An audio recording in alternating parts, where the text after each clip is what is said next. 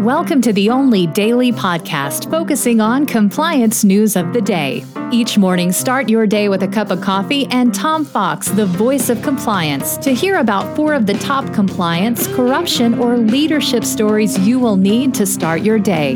The Daily Compliance News is a production of the Compliance Podcast Network.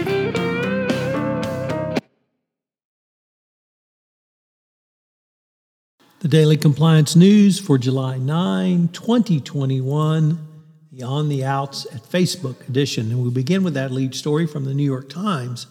Mark Zuckerberg and Sheryl Sandberg's partnership did not survive Trump.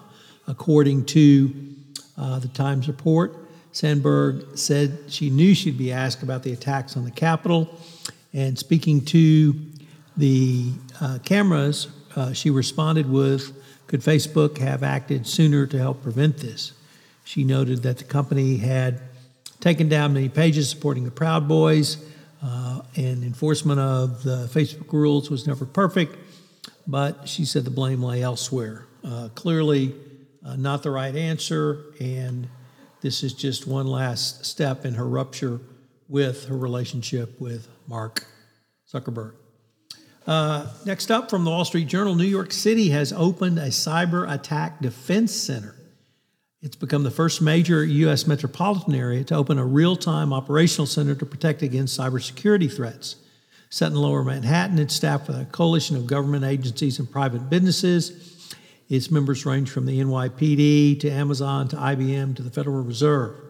Until last week, a 2-year effort known as the New York City Cyber Critical Services Infrastructure was completely virtual. The Cyber Defense Center opens as attacks on governments and businesses in the U.S. have increased.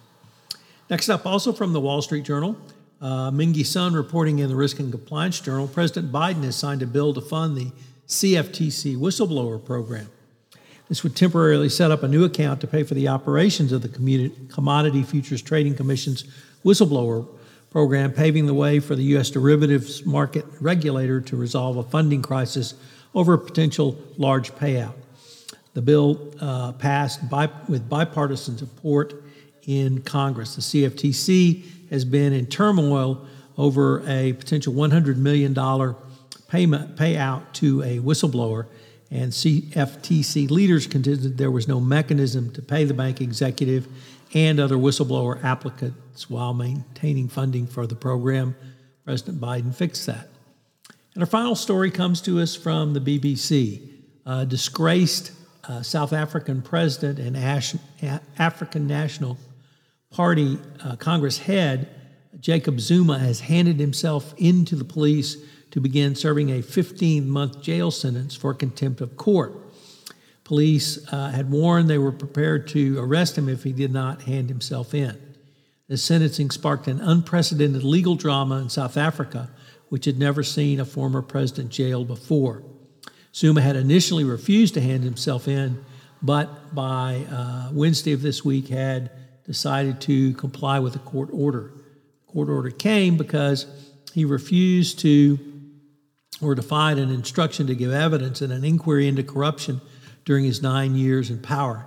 He testified only once in the inquiry into what became known as state capture, meaning private individuals such as the Gupta brothers siphoning off state assets. So a sad end to President Zuma, but he facilitated perhaps the greatest theft of government assets in any country ever. The Daily Compliance News is a production of the Compliance Podcast Network and a proud member of C-Suite Radio. Thanks so much for listening. I hope you'll join me again tomorrow.